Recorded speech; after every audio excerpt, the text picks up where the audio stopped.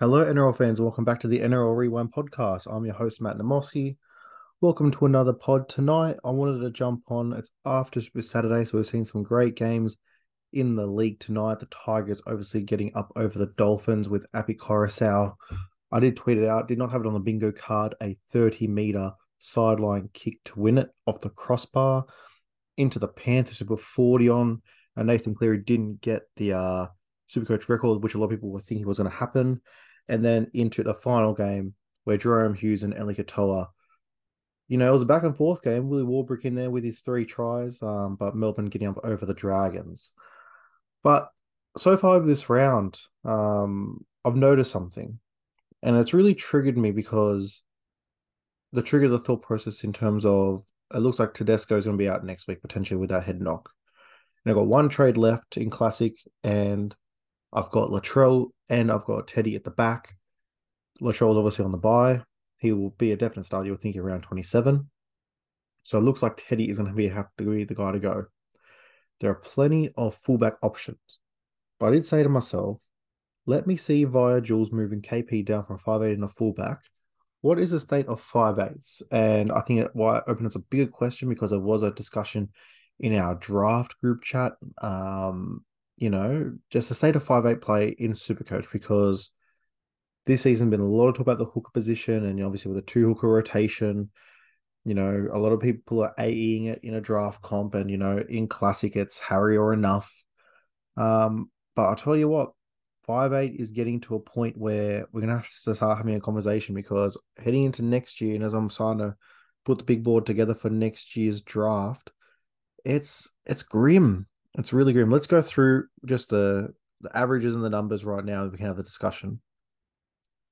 Right now, just over 60-point average. So for a 5'8", hands on the ball quite a bit. I'd expect that to be a nice, good number there. There are currently 6 players that are over that knock. So that's KP, Dylan Brown, Cam Munster, Cody Walker, Joey Manu, and Tom Dearden. Into next season, I would say that 2 of those guys will lose their dual position. I think KP will be a 5'8" only, a fullback only. And I think Joey Manu will be a CTW only.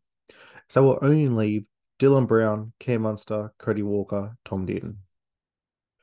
Let's go down a bit further. So these are the guys averaging over 50. So there is another sprinkling of guys here. So we'll just run through them. Jerome Luai, Matt Burton, Cody Nikorima, Matt Dewey, Adam Dewey, AJ Brimson, Ezra Mam, Luke Metcalf, Jack Wyden, Luke Keary, Tristan Saylor, and Jackson Hastings with 50 on the dot. But let's talk about those guys. I think Cody Nikorima will lose that 5'8" duel. He obviously hasn't played nearly any 5'8" in the last, 4 to 5 rounds. I think Adam Dewey's obviously probably not going to be playing next year. I think AJ Brimson loses that 5'8" duel. He's going to be a fullback only. Luke Keary has, played 6 and 7, so I think he's okay. Tristan Saylor obviously has only played fullback since coming in, so he'll only be that. And Hastings has only played half, so I think he will lose it. So that's another sprinkling of guys there. But let's just talk about the guys that, we are certainly going to keep that duel next year. So I think Dylan Brown stands out as the clear-cut number 1 5'8" option heading into next year. A very strong base. It doesn't matter how Parramatta is going. He seems to, really base out well and get good attacking stats because he's so dominant on the ball. So he's at a 75 average right now, scored at 87 on the weekend. I would say for the next 3 to 4 years, I would expect a 70 to 75 average from Dylan Brown with some very high upside games in his arsenal. The next 2 guys, Cam Munster and Cody Walker, are very interesting. Cam Munster, he's going to be, after this round where he scored a low score of in the 20s, he's probably going to drop just around to a 70 average. And Cody Walker obviously plays tomorrow in that blockbuster against Newcastle. He's at 71 right now. 2 guys that I think will get drafted in the first round next year. I think Cam Munster's a definite first rounder, probably top 6 pick. And I think Cody Walker is a definite back end of the first, early second. But they're guys that are going to have big price tags heading in next year. They'll be, plus 600K, which again, for those guys could be considered a bit of a discount. But they've had quite a few low scores in them this year. And the ceilings, the big scores just haven't been there. So two guys that are very interesting heading into next year. I do want to see how their finals footy, the last 2 weeks is regular season and final footy, really molds them. Obviously, Cam Munster will play some Australia rep footy at the end of the year.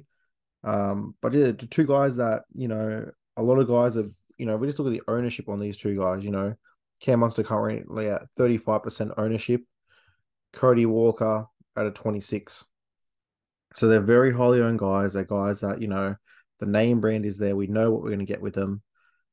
But yeah, very interesting. Bunch the next couple together. Dearden, Luai, Burton, down in Ezra Mam, Luke Metcalf, Jack White, and Luke Keary. All those guys, you're not going to be ecstatic with running them. And I think in classic terms, I think you're probably not going to start really. Maybe Burton if you want to get on that hype train again for the Bulldogs. But again, no one in that group you'd go, you know what, I really want to start in classic next year. If they've got a good run potentially, but again, I'm not too convinced that those are the guys. So I've just told you that Dylan Brown, who's going to be at around, depending on how he finishes this last game against the Panthers because they got the bye, he's going to be sitting in around that 750 to 800K mark. That is a big, big price to pay up because obviously we're going to want one of the, probably two of the star halfbacks, I would assume. Cleary, Hines, Moses, SJ, Jerome Hughes. So I think out of those five guys, you probably want to start two of them, which means that 5'8" may turn into, the cheap pod position. Do you get one of these guys? Do you go a Dylan Brown and then go a cheapie that's going to start next season? I don't see any that potentially could besides Canberra, really. But yeah, that is also a conversation. So looking at those guys, you're going, damn, there's not much there. You look a bit further down, I think that even Trindle is probably going to get the 5'8" next year, but he's going to be at a decent price point, so you can't really grab him. Phoenix Crossman will obviously lose his dual position. There's not a lot of guys that you can look at and go, yep, that's definitely a lock-in guy for next year I can play. We might get an Oloapu who, probably about that 300K mark. But other than that, there's not really anyone there. So 5'8" was one of those positions I remember, in our draft comp, especially 5'8" was, those first three or four because of the position scarceness went early. And again, I see Dylan Brown, Cam Munster, Cody Walker going in the first 15 picks next year. But, is it almost like how we look at hooker in draft, where once Harry Grant goes and maybe Damien Cook goes, what's the difference between guy 3 and guy 10? It might be 10 points, but then you can strengthen other positions. Same thing here with Classic. This year we've had the luxury of having like for me, the last 6 to 8 weeks, a KP and a Joey Manu in my 5'8". Probably not going to be there next year. I would be pretty certain that KP and Joey Manu lose their dual position. So now the question is, do you want an 800K Dylan Brown and a 650K Cam Munster? That's a lot of resources now when you're talking about an 800K and an 800K Hines and Cleary potentially. So if I makes me one of these places because, I think next year, I had that podcast about some of the fallen guns. There's a lot of guys around that 350 to 450K mark. There's a lot of mid-rangers going next year.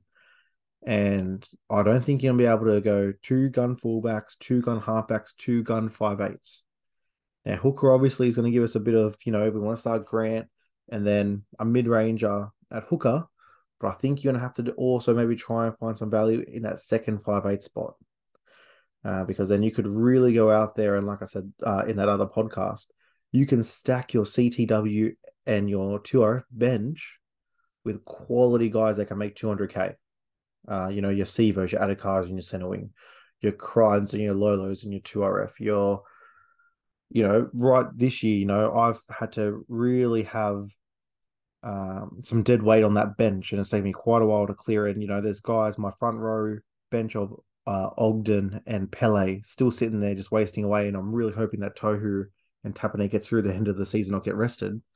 But this is what happens. So I think for me, just looking at it right now, I know it's only in August 2023. We're already talking about next year, but 5'8" is going to be very interesting to see how it plays out. I think halfback and fullback have proven their worth. And I've got another podcast coming next week talking about the tons. Who really goes large for you this year? You know, those averages are all well and good, but who are the guys that move you and shake you around, get you up the rankings, get you wins in your draft comp? I'll give you the tip. It's not 5'8". It's those other two. So I'm very, very certain everyone's going to go into next year. You know, want two gun fullbacks, especially with a Pappenhausen and a Travojevic back. You want two halfbacks because we've seen what those five halfbacks have done this year. Throw in Cherry Evans with a new running mate next year with Luke Brooks. Throw in Ben Hunt if Shane Flanagan can get that Dragons team turned around. There's a lot of talent in those two positions. 5'8". There's three great ones at the top.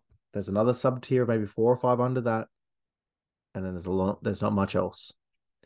So again, guys, all stemming from Tedesco being out, you know, playing with those jewels, seeing who's there, and again, I'm really keen to hear what you guys say, and obviously, as we get into the off season, move into team builder time early next year, we'll see a lot of discussions around that 5'8". I'm very interested to see some of those teams and how they get built because, again, in the way that I see the teams getting built in for next year after this year's scoring trends, I can't see that two gun 5'8" working. I definitely see the value in having one of them. Don't get me wrong. I think a Dylan Brown, for example, you know, very nice to get 70 every week in your 5'8" spot, in your starting 5'8" spot.